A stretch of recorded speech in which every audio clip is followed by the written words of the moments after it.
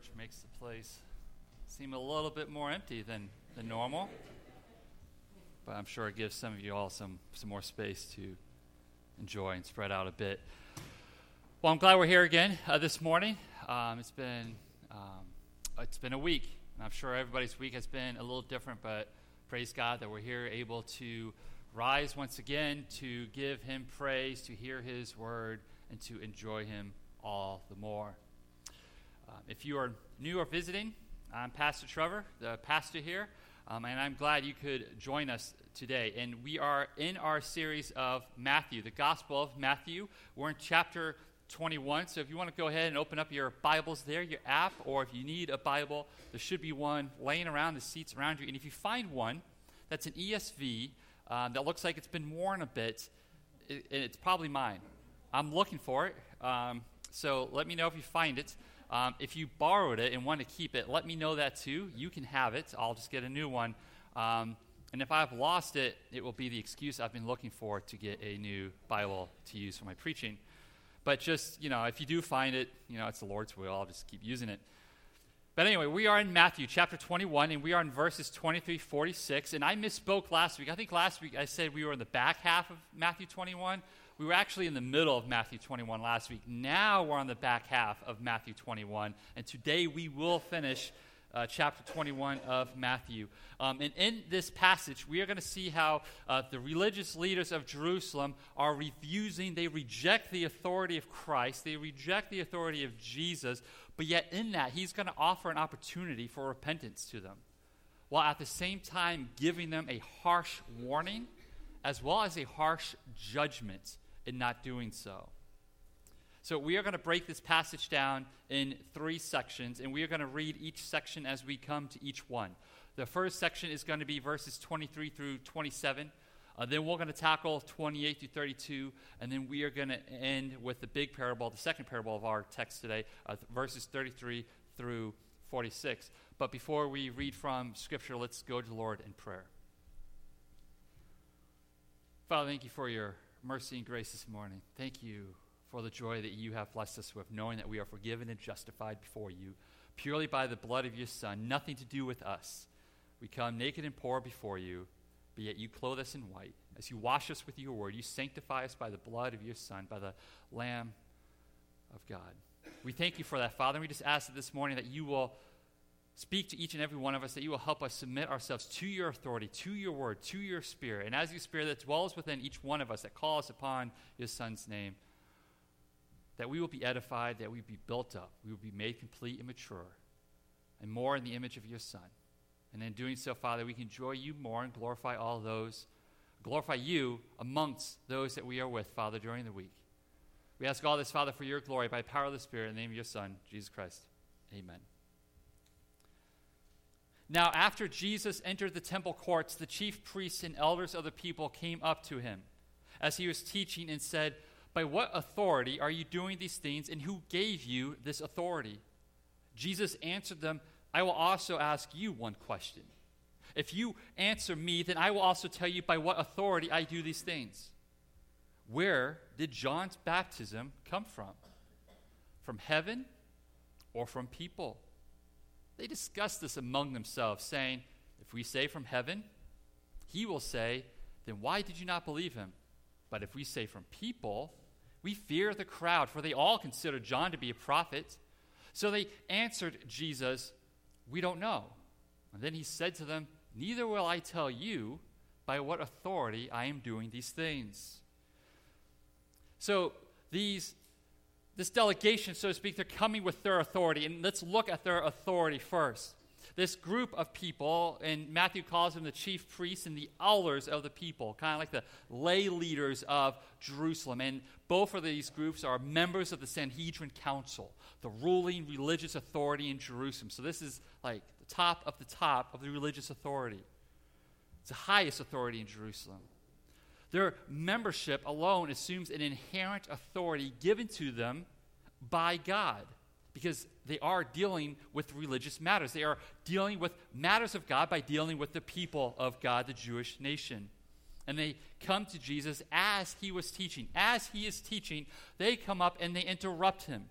And by doing so, when you interrupt somebody who is teaching, you're kind of demonstrating some form of authority there, because you feel like you have the right, the authority, the power to interrupt him. And so they interrupt Jesus, and they give two questions.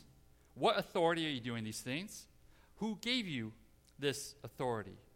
See, one, by them asking by what authority, clearly the authority is not from them, right? So they have their authority that's in front of all these people, and they're challenging it with Jesus' authority. And they're wondering by what authority is he doing all these healings? Remember, we read how he cleaned out the temple courts, and the blind, the lame were brought in, and he healed them. And who gave you this authority? Because in first century Israel, if you were teaching, if you were considered a rabbi, you had to have another rabbi who gave you the authority to teach, like Rabbi Hillel, what you were the disciple of. That's how, like, Paul was a disciple of a rabbi, and he had a rabbi that gave him the power to go do the work of the Jewish council and so forth. But Jesus isn't associated with one, and they know this. And so they're challenging him. So let's look at his authority. See, recognizing this question to be a loaded question, Jesus counters these chief priests and these elders. See, if Jesus answers them directly, and he says, well, the Father has given me the authority, I'm his son, they can accuse him of blasphemy on the spot. And though Jesus isn't really hiding who he is at this point, right? Final week of his life. We only got a few days left before he's crucified. It's still not quite the time for him to be taken away. And Jesus recognizes that these authorities, they're not innocent in their question. This isn't one of mere curiosity, like a child who wants to learn something. These authorities know exactly what they are doing. They're trying to get rid of Jesus. They're either hoping that by his refusal not to answer the question, to avoid being charged with blasphemy, that he will leave.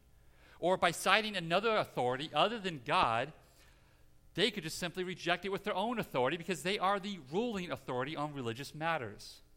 So Jesus, being wise in this and being the Son of God, counters with a question. And his question to them is about the ministry of John the Baptist. He asks, was the authority for John's ministry from heaven, or was it from man? See, how they answer the question is important, because the ministry of John the Baptist is explicitly connected with the ministry of Jesus. Right? John the Baptist prepared the way for the ministry of Jesus. Matthew has made that clear. The other Gospels make this clear. Matthew clearly shows in his Gospel how the two preach the same message of repent, for the kingdom of heaven is near, how they shared that message, how Jesus carried that baton after John was beheaded and after he was imprisoned. And in the Gospel of John, in the first chapter, we have the testimony of John the Baptist saying, look, there's Jesus, the very Jesus is standing in the temple courts. There's Jesus, the Lamb of God. Behold the Lamb of God, the one who will take away the sins of the world. And so they recognize that whoever gave the authority to John inherently gives it to Jesus. And so this delegation debates among themselves how they should answer the question. If they say it's from heaven or God, then why are they not submitting to Jesus? After all, they're the religious authority in Jerusalem. They're in that position supposedly because God gave them that position. And if Jesus is teaching and preaching and healing by the authority of God, why are they themselves not submitting to it? Why do they have a problem with what Jesus is doing? So they can't say, well, from heaven. But if they say from man, then the crowds are going to be upset, because the crowds hold John the Baptist with reverence. They saw him as a prophet. And to say that's from man would mean that he wasn't a prophet and that his ministry was for naught. And they didn't want to cause a riot. Remember, it's busy there, right? Passion Week, Passover is coming. They're sacrificing hundreds of thousands of lambs. We talked about there's probably several million people in the city about this time, tens of thousands in and around the temple right now. So they don't want to cause a riot or a panic. So ultimately, rather than concede the truth, they would rather face embarrassment. And they answer with, we don't know. And as such, by doing so, their actual intentions, the real motives, become clear. Their hypocrisy has been openly revealed, not just only to Jesus, who already knew it, but one, to themselves, hopefully, but also to the crowds to whom Jesus was teaching. The people that when they came to make a scene, Jesus turned the tables on them, and now their hypocrisy has been revealed to all. This delegation that struggled with the authority of Jesus is not much different than those who struggle with the authority of Jesus today or with his word. We see it now even with those who are part of the religious elite, those who are leaders within the church who are walking away from the faith. Just recently, we have two examples of that. Joshua Harris, who is the author of Kiss Dating Goodbye, who is a former megachurch pastor, openly just said, I'm done with the faith, walking away, doesn't believe it anymore because he can't handle what the Bible teaches. Or Marty Sampson, singer and songwriter of Hillsong, been leading worship for Hillsong and writing songs for them for well over a decade now, and then just a couple weeks ago, comes down and says, I don't get it, I can't understand it. He can't answer basic questions that the Bible answers because he doesn't like how it makes him feel. It makes him uncomfortable, so he's done with the faith, and he's trying to find God elsewhere. See, this group of religious leaders, they heard the teaching of Jesus. They saw his miracles, but they didn't like any of it, in part because they encroached on their lifestyles. It turned it upside down. It undermined their identity in the way things were. They were comfortable. They didn't need anyone, even if it's God himself, to change it. Remember the Israelites' perception of the Messiah. They were expecting him to come and to purge the temple of all foreigners and Gentiles. That's what they wanted. They wanted Israel to be freed from Roman oppression and to be the top dog once again and to be truly Jewish. But when Jesus came in and he cleared out the temple courts, who did he allow in? The unclean, those who were sick, those who were blind, Gentiles. He allowed them all in to be blessed, to be ministered by the Messiah. This goes against their expectations, and they don't like it. It's unsettling. The thing is, when Jesus comes into your life, when he calls you into his flock, he's going to clean house in your soul, and it's not going to be comfortable. It's never comfortable when you clean house, is it? There's always more work to be done than you expect there to be done. And sometimes the things that you need to throw away, you don't want to throw away. But if you're cleaning house, you need to throw it away. It's going to be uncomfortable, especially if you're an addict, or if you're a glutton for food or alcohol, or perhaps you're a lustful person, whether you are gay or straight, or if you have a constant need to be liked and approved by others. God's word, Jesus Christ, when he comes into your life, he is going to wreck it. Not carelessly, not recklessly, but skillfully. Like somebody doing a renovation on a house, but it's for your good. We have to remember this. The joy of the gospel isn't solely that we are forgiven, right? It's not just that you're forgiven. It's not that you're justified. These things, our justification, our forgiveness, is a means to the end of which we enjoy in the gospel. They lead us to the source of the joy of the gospel. And that source is God himself. Because forgiveness and justification is not where the gospel ends. Forgiveness and our justification, being made right before God, brings us into a relationship with God, allows God to dwell within us, allows us to experience his presence. That's the joy that exists. It's not just that you're forgiven. Because you're forgiven, you get to know God. You get to be in his presence. It's knowing God, enjoying God. That's the source of the gospel. That's our chief end of why we exist. It's to enjoy him. So why would we not want to submit to his authority? Again, though, it's not going to be comfortable, especially when we live in the world that we live in. So let's not reject his authority as these members, this delegation, tries to do. Let's allow God to come into our lives, into our homes, and say, this needs to go. This needs to come. This needs to be rearranged.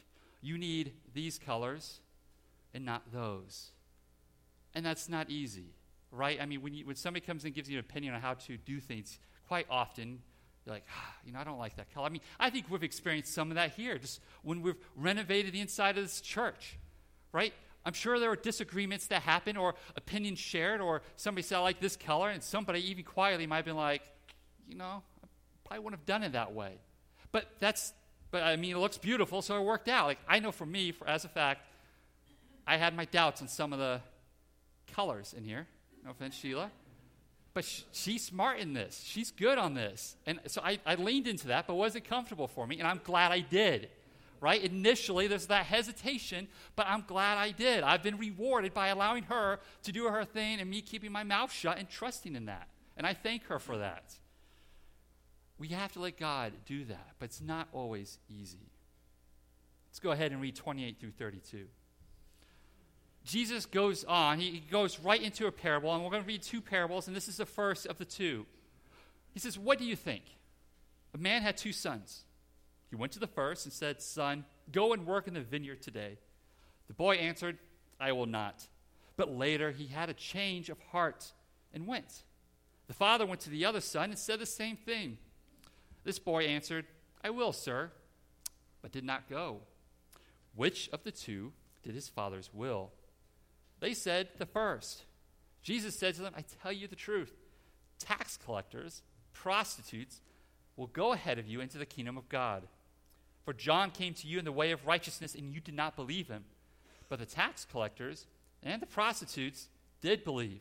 Although you saw this, you did not later change your minds and believe him. This parable of two sons frames a question for us, and it provides an opportunity. It reminds us that an opportunity exists. The father goes to the first son and tells him to do something. The son says no, but later changes his mind, actually does it. The second one says, yeah, I'll do it, but he doesn't do it. And which of the two did the will of the father? The answer is rather obvious, and the delegation, they answer correctly. They say, well, the first one. And the parable points out an issue with these religious authorities. Though the first one refused initially, wanted to do what they wanted to do, what he wanted to do, this first son, he eventually came around and he obeyed. Despite doing what they wanted to do, they knew what the father's will was, but they still kept doing what they wanted to do. But eventually, they repented. They turned. The second one, however, from the get-go, claimed he was willing to obey, claimed that he will do the will of the Father. He professed with his mouth obedience, but his actions denied that faithfulness to the promise. And as such, the second son is exposed as a hypocrite. Now, who might the second son here represent? If we know anything about the parables of Jesus, quite often he uses characters in the parables to represent people who are often either around him or people who actually exist, right? They represent people in reality and in life. So who do you think here is the hypocrite, and who do you think the first son is? And if you're unsure, this is a beautiful thing. Jesus doesn't leave it really for you to ponder. He answers the question for us in verse 31, 32. This is part of the beauty of Scripture. Scripture often explains itself. You want to know the answer to the question in Scripture, just keep reading or read more of Scripture, and eventually you'll connect the dots. Jesus says the tax collectors and the prostitutes, they are the first son.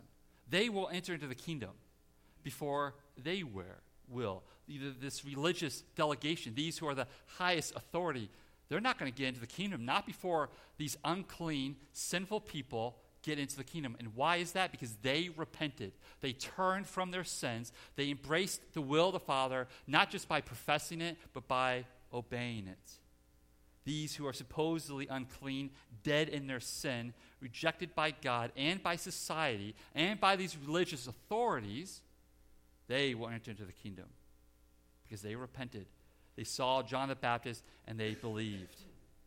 But yet those who from the get-go, who have dedicated their entire lives to the will of the Father, to the temple, they will not, because they rejected the authority from heaven. They rejected John the Baptist in his ministry.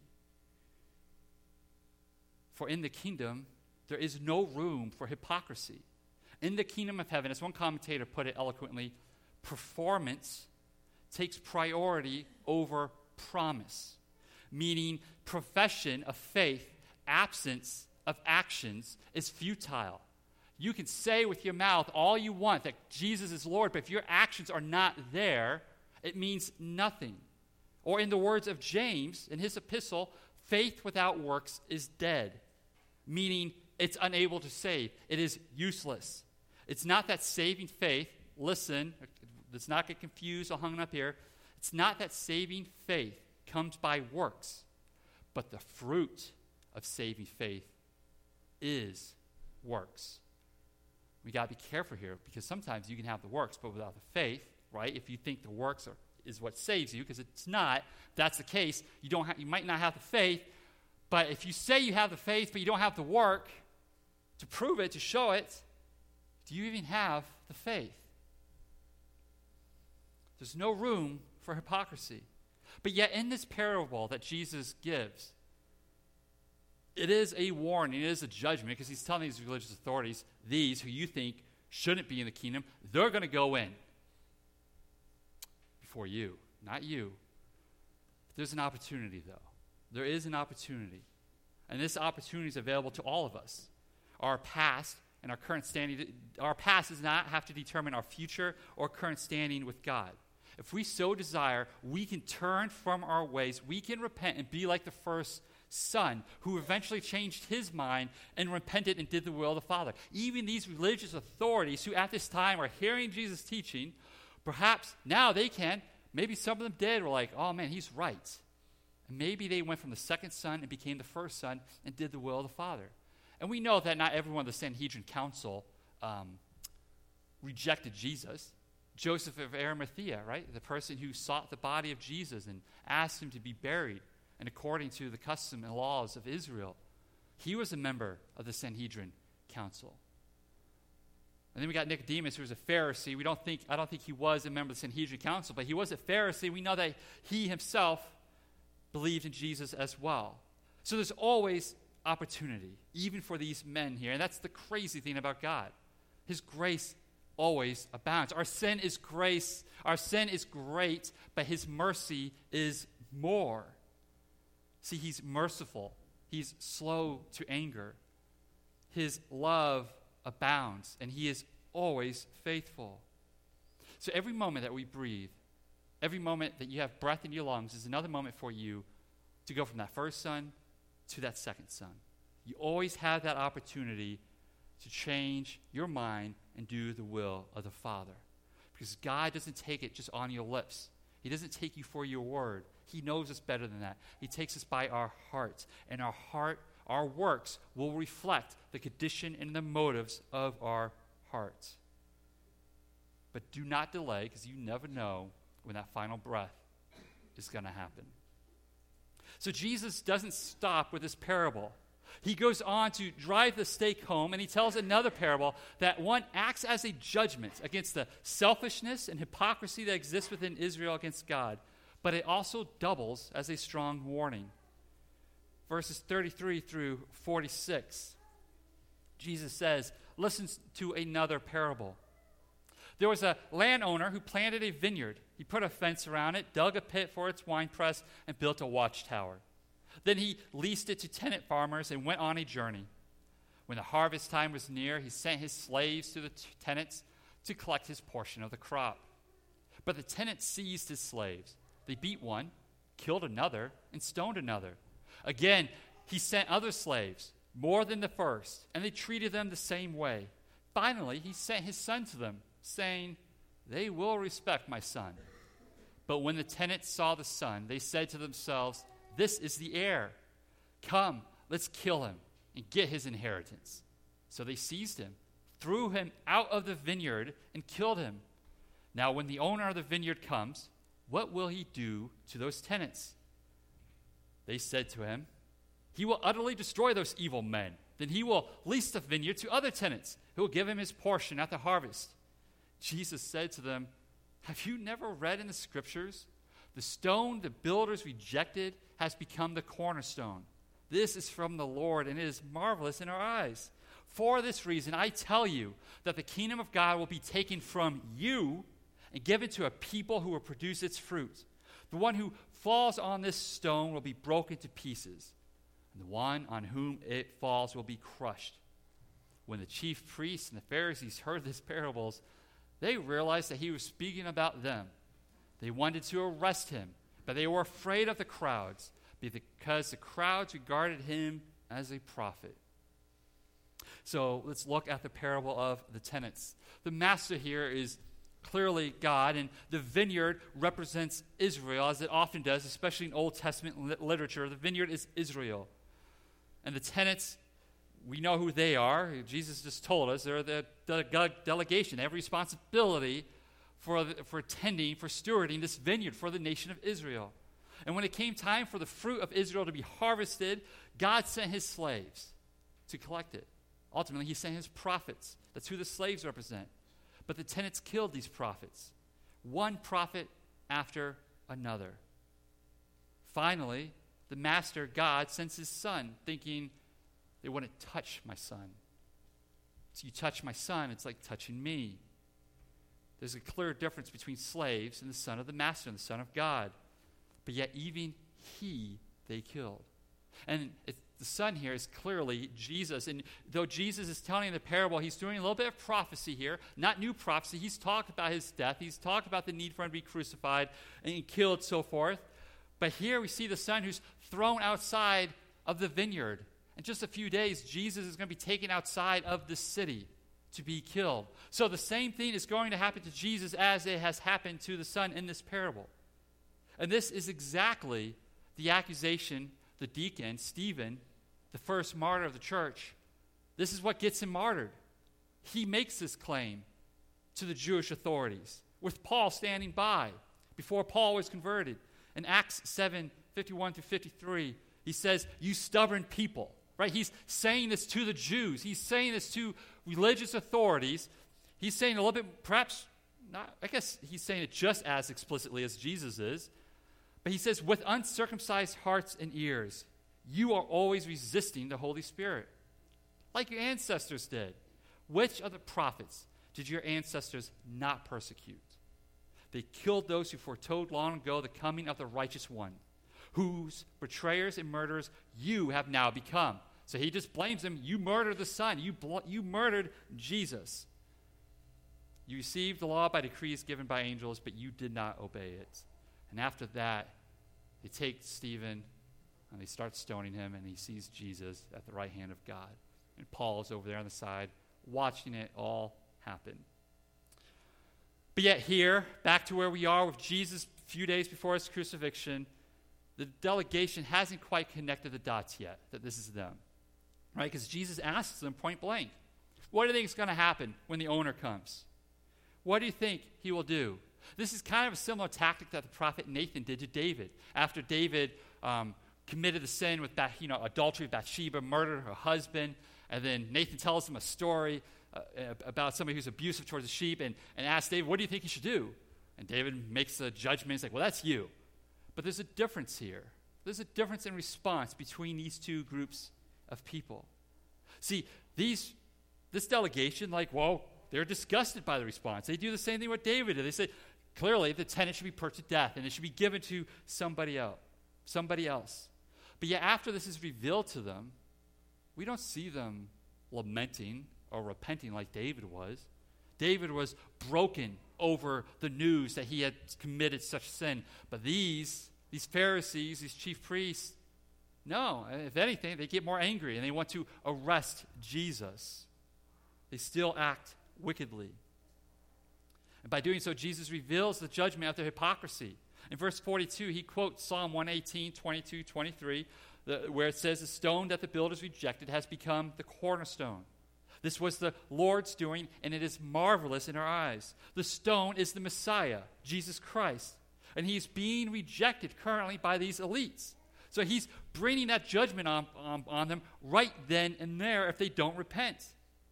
And afterwards, he will be discarded by his master's son. But God will vindicate him through the resurrection. Though he gets rejected, he gets put outside the city, God vindicates him through the resurrection. And that stone that was once rejected by these very men will be the cornerstone. And this cornerstone, this stone, will be the very stone that will judge them, that will break them, that will crush them. It's also the stone that people will use to praise God when they look upon it. Though this stone was rejected, they will look at it and marvel at what God has done. And Jesus doesn't leave any room for confusion here. He's explicit to them. He doesn't beat around the bush. He doesn't just kind of well, I'll wait for them to ask the question before I get hard on them. He knows that their eternal salvation's at stake, that if they don't accept him, they're going to end up in hell. He understands his holiness and his righteousness and that of his Father, and how that demands that he be blunt with them, that you just don't beat around the bush with it, and he's direct and he's explicit with them. And he tells them that the rejection of the Son and his authority is what's going to leave them open to judgment. He says, this is you. This is you. And the kingdom, the vineyard, is going to be taken away. It's going to be given to other people. And we see that with the church. It goes on to the Gentiles and so forth. Many commentators call this the final break with Judaism between Jesus and Israel, because this is where he passes the judgment. It's like, you've killed all the prophets, you're about to kill the Son, and then it's going to be handed over to the Gentiles. Now the delegation, now they see clearly. And because now they understand what Jesus sees them as, how he sees them, they want to arrest them. But because of Jesus' popularity of the crowds, and there being thousands of people around them, they don't want to anger them. Remember, this is all happening. Jesus is teaching, right? So he's probably maybe slightly elevated or something, but he's teaching, and everyone he's teaching to, they're seeing this.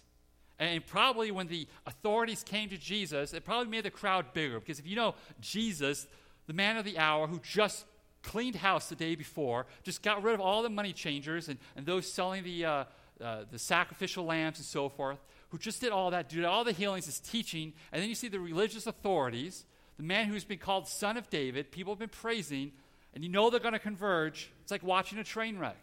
And you're like, let's see what happens. So this crowd they're all hearing this. So you can see why they probably didn't want to go ahead and take him right away. Now, there are many within the church who, despite doing the Lord's work, refuse to give God what is his. It's easy for us to read this text, for me to preach about it and be like, those Pharisees, this chief priests, those elders.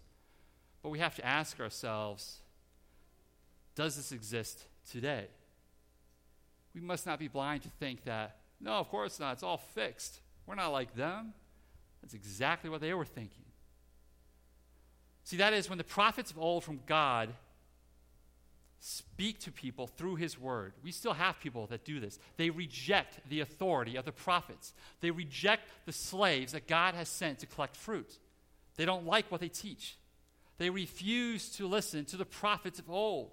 They refuse to change their ways.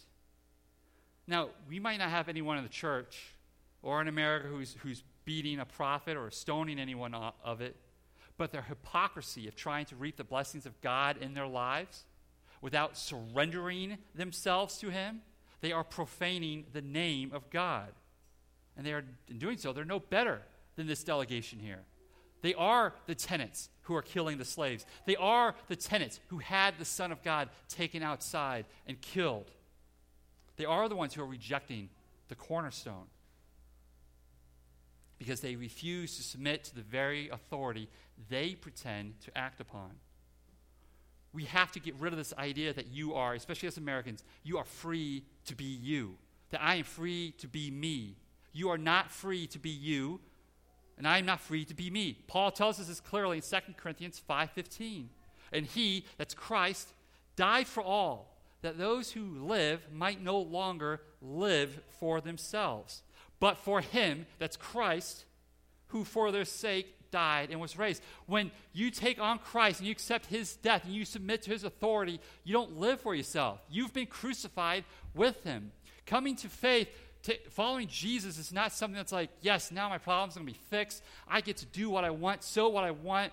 My problem's going to be taken away. He's going to, that's not it. No, when you come and accept Jesus Christ who he is because it's true, and so like, why wouldn't you? Because it's true and it's rooted in reality. You have to understand that the world's going to reject you. And that in doing so, you are crucified with him, as Paul tells us in Galatians, and you no longer live. It's Christ who lives within you. So you can't just be thinking, as you go about day to day, what do you want to do?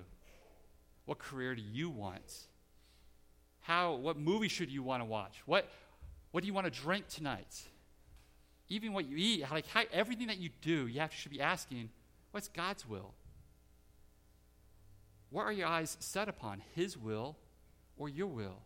Even with kids, we got to be careful. Kids, they can distract us easily. What do my children want to do? Well, what's God's will for your children? That's a hard question. You got to ask yourself those questions. You got to make sure you're staying focused and don't think, yes, we have so much liberty, praise God, within the Christian faith. We do. We have a lot of liberty.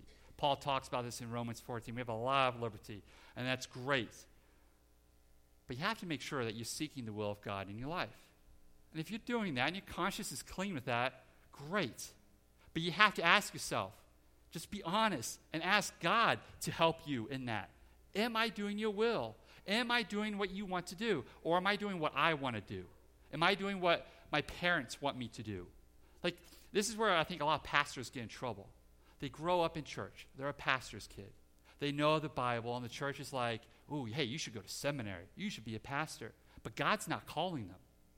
But just because their dad was a pastor or they love theology, the church pushes them through this train. They go to Bible college, and then they go to seminary, and then they come out and they take a pastorate. But God has never called them because nobody ever asked them or challenged them, or they themselves never asked, well, what's God's will?